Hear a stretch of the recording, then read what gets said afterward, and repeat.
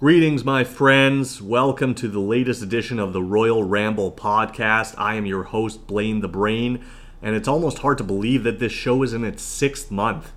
What started as a boyhood dream as of about 6 months ago turned into a weekly reality.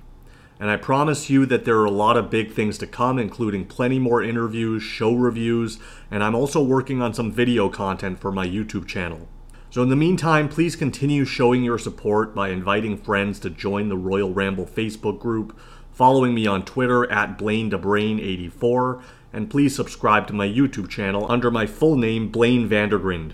I'll see you there, but this show is all about the Impact Rebellion pay-per-view that just wrapped up about 15 hours ago. You know, I keep saying on this program and in the Facebook group that Impact isn't a product that is regularly discussed on this and many other wrestling podcasts, but I think changes are definitely a-brewing.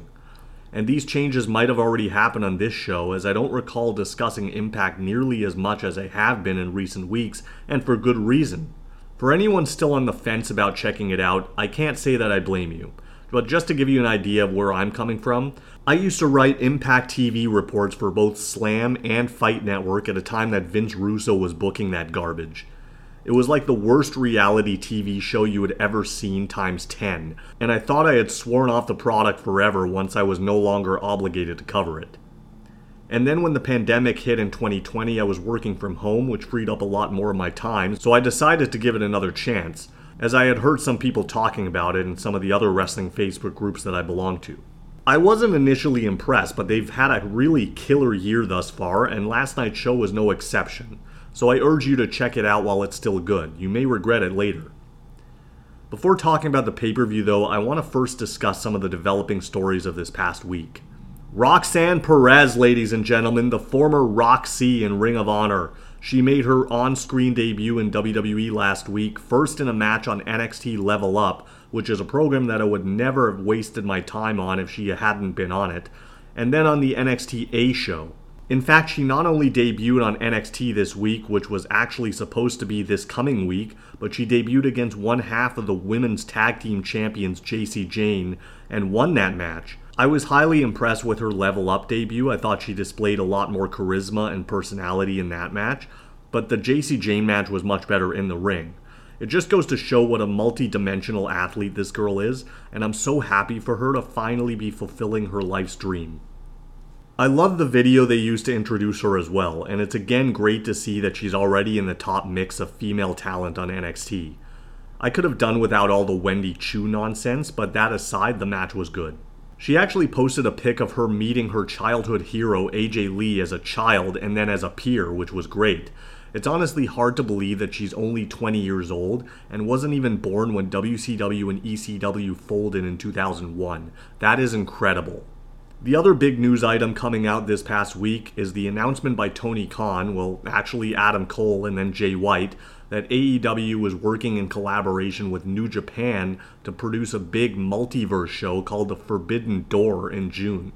This is huge for both organizations, and I'm still drooling just thinking about all the match possibilities. WCW used to do this for several years at their Starrcade event, so it's not anything new for companies to be working together, but I still appreciate AEW's efforts in giving fans what they want instead of telling us what we want. But that's in June. We're still in April, and last night was Impact Rebellion live from Poughkeepsie, New York. The event started with a pre-show match where Eddie Edwards, representing the Honor No More faction, defeated Chris Bay with a Fisherman Driver. On the pre-show, seriously? I mean, this was originally supposed to be Jonathan Gresham in this spot against Edwards, but Gresham is unfortunately still sidelined following the match with Dalton Castle at Battle of the Belts a couple weeks ago, and therefore Bay stepped in as his replacement.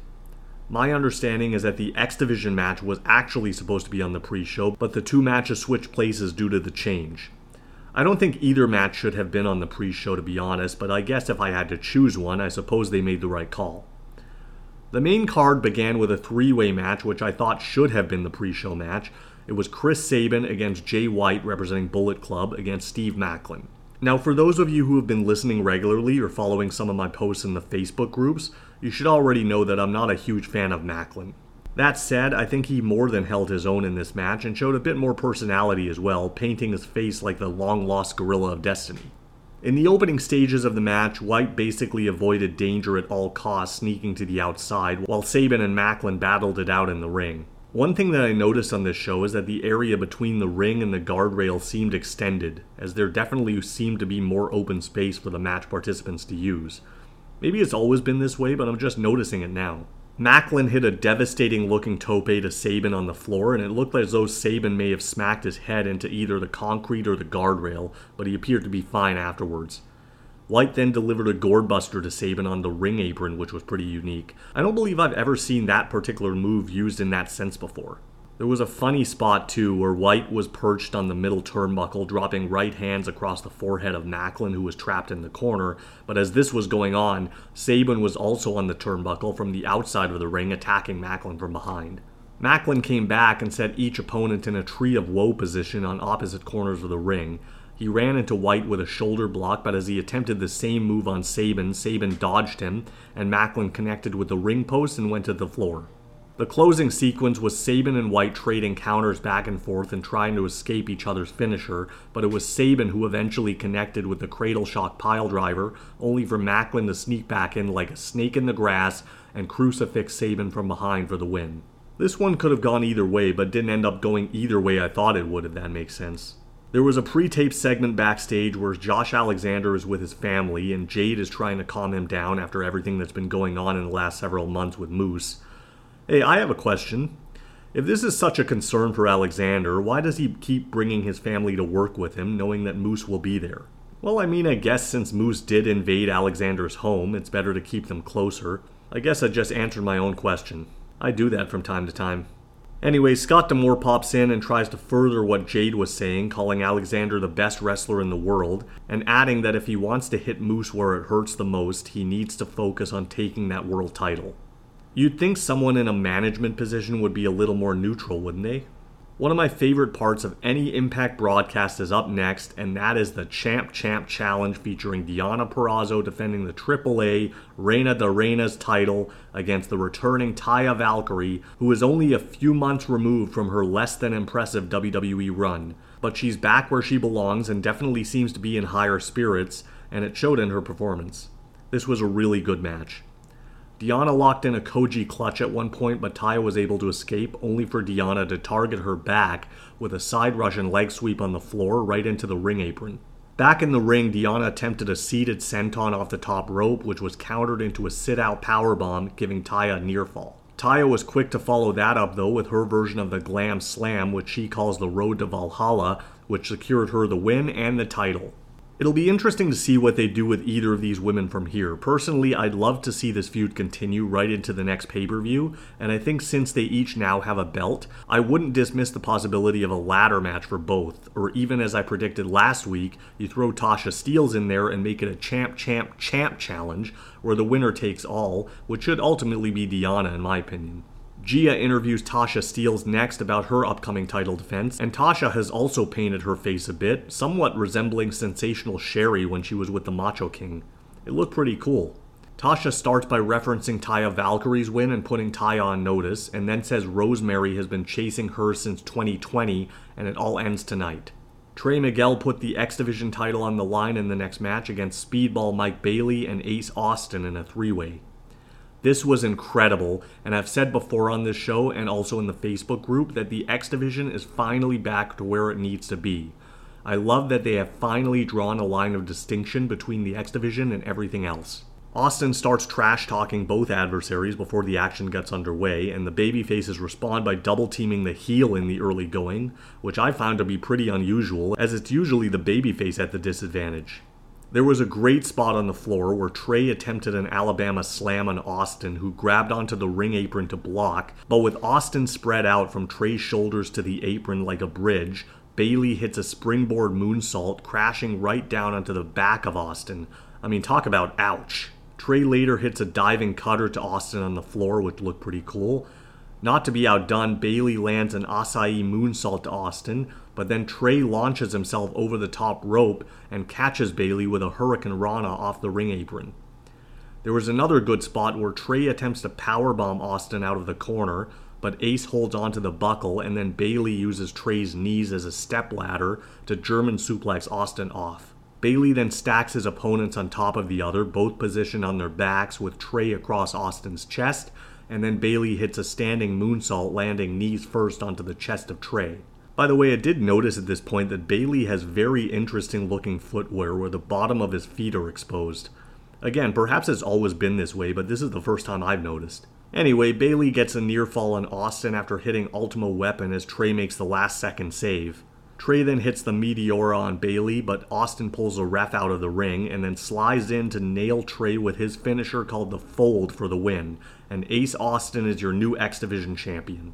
This ended pretty well how I expected it to. Given the story between Austin and Bailey, it makes more sense for the heel to win and Bailey to chase.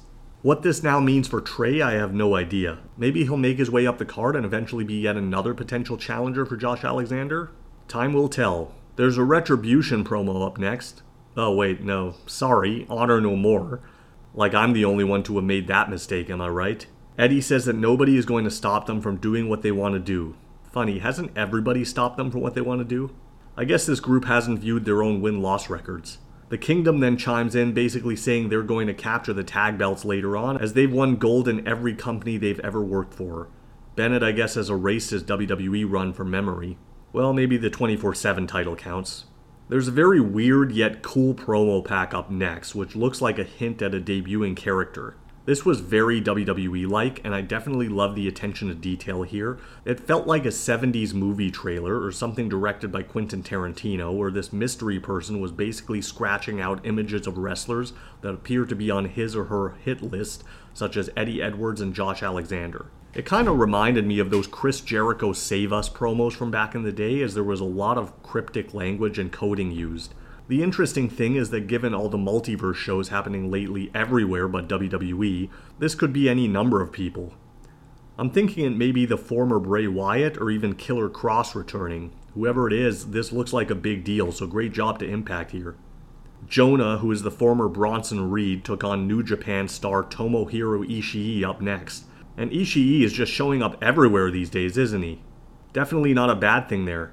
But this was kind of a break in the action. It was a slower paced match than the previous encounters. There weren't a lot of big spots here, but definitely some stiff shots, as expected with two heavy hitters. Ishii hit a snap German suplex at one point as Jonah bounced off the ropes. Jonah came back with a massive spear but missed the tsunami splash, allowing Ishii to hit an incredible looking brainbuster on a near 400-pound man for the clean win. Of all the match results on this card, this is the one that caught me by the most surprise. I guess this means Ishii may be sticking around, which again is not a bad thing at all. I'm thinking this probably puts him on the short list of potential challengers for Josh Alexander. I mean, they had kind of been building Jonah up for several months, so I expected him to get another strong win here, but they went the opposite way. I guess maybe their thinking is that Jonah versus Alexander has already been done, who knows. But whatever the case, this was a very impressive win for Ishii. The tag team gauntlet match was up next, and I was really banking on the Briscoes being one of the teams here, as they are supposed to debut on a show tonight in Poughkeepsie, but that unfortunately didn't happen. I guess given the number of talent in this match, it wasn't really necessary. I thought they did a good job of showcasing the Good Brothers in particular in this one though, and this match turned out a lot better than I thought it would. It started out with a team of Matt Cardona and Brian Myers, now known as the Major Players, against the intergender team of W. Morrissey and Jordan Grace. I have to say that I like the idea of Cardona and Myers as a team rather than individuals. I think they have a lot of potential, and I love the team name, as kind of a playoff of their old Major Brothers name. Chelsea causes a distraction to Morrissey on the outside, allowing Cardona to schoolboy Grace in the ring for the win. After the match, Morrissey hits a double chokeslam on the Major Players in the ring and then actually powerbombs Chelsea through an outside table. I didn't think this spot was necessary on a show like this, as I think they could have built to that spot a little better on TV, similar to when they built to Bully Ray putting Dixie Carter through a table several years ago. The Good Brothers are the next team out of the gate and make quick work of the Major Players, putting Cardona away with the Magic Killer. Zicky Dice and Johnny Swinger are out next, and I can't say I'm a fan of Impact pretending that Dice is a Raw rookie. But an inadvertent collision on the apron between Dice and Swinger allows the Good Brothers to hit yet another Magic Killer on Dice for the win. Rich Swann and Willie Mack join the match next, and this is where the pace really picks up. I thought these two teams had a really good match. Swan and Max start on the offensive early with dual tope suicidas on the floor. Later on, as Mac is on the top rope, he's tripped up by Gallows and looks to have landed badly with his left leg on the top rope, so I hope he's okay. This allows the Good Brothers to put Mac and Swan away as the next team comes out from Honor No More, Michael Bennett and Matt Taven, the Kingdom. These guys are accompanied by the other members of Honor No More who provide the distraction, and one of them, I believe it was Maria, trips Anderson up from the floor as Taven lands on top of him for the pin. Where was Bullet Club during any of this? That was kind of bizarre. But the Good Brothers didn't take that loss sitting down, as they were quick to retaliate after the match with another Magic Killer on, I believe it was Taven, on the floor. Rhino and Heath then came out to see if they could pick up the straps. The Kingdom were able to bounce back, but as Bennett had Heath on his back while Taven ran towards them, Rhino came from out of nowhere with a gore on Taven to advance. This brought out the final team. It was the current tag team champions, Violent by Design, represented by Eric Young and Joe Doring. After a bit of back and forth, Young was able to put Heath away with a pile driver to keep the belts. I usually am a fan of Tom Hannafin, but I didn't like him insinuating that Violent by Design went through a grueling battle, considering that they only had to beat one team who had already just had a match. Tasha Steelz was up next, defending her Knockout Championship against Rosemary, representing Decay. Rosemary's partner Havoc was quickly ejected from ringside after being provoked into the match by Steelz. Rosemary didn't take too kindly to that, as she later actually bit the backside of Steelz mid-ring. I try to keep this PG just in case there are any kids listening. Tasha then attempted the Stratisfaction, which was blocked, and Rosemary countered with a reverse DDT for a near fall. As Tasha brought the belt into the ring to distract the ref, Savannah Evans landed a massive boot to Rosemary, opening the door for Tasha to hit a crucifix bomb, which she calls the blackout, for a near fall, and the announcers did a great job with this call, emphasizing that this was the first time that anyone had ever kicked out of that move. Savannah again tried to get involved, but this time Rosemary blasted her in the face with mist. Rosemary tried to stay in the match, but Tasha eventually hit a modified Michinoku driver for the win to keep her title. So that led into the main event. It was several months in the making between the defending champion Moose and his #1 challenger Josh Alexander. This match was really exciting and felt like a grueling sports contest. Alexander applied the ankle lock early, but Moose was able to use the ropes to pull himself out to ringside, where he lured Alexander out and whipped him into the post. Moose then started swinging Alexander into the guardrail, and the announcers again did a great job of referencing Alexander's surgically repaired neck and the damage that was being done to it. There was a really good spot where Alexander delivered a sequence of 10 rolling German suplexes. Moose fired back with a sky-high sit-out powerbomb for a near fall. Moose then missed a crossbody, and Alexander applied the ankle lock once again, only for Moose again to reach the ropes. Alexander then nearly clotheslined Moose out of his boots and drilled him with the C4 spike, but Moose managed to get his foot on the bottom rope to break the count. Moose attempted another spear to Alexander in the corner, but Alexander was actually able to catch him and delivered a Styles Clash. He then secured the ankle lock yet again, but Moose managed to kick Alexander into the buckles. Moose then followed up with a buckle bomb into the exposed turnbuckle, which was exposed earlier in the match. He then went for another spear, but Josh hit a flying knee to counter, and then finally hit the C4 spike for the 3 count, and Josh Alexander is once again your Impact World Champion. Hannafin did a great job here to make this seem like a huge deal, and then Josh's family joined him in the ring to celebrate with his son dressed in his dad's gear.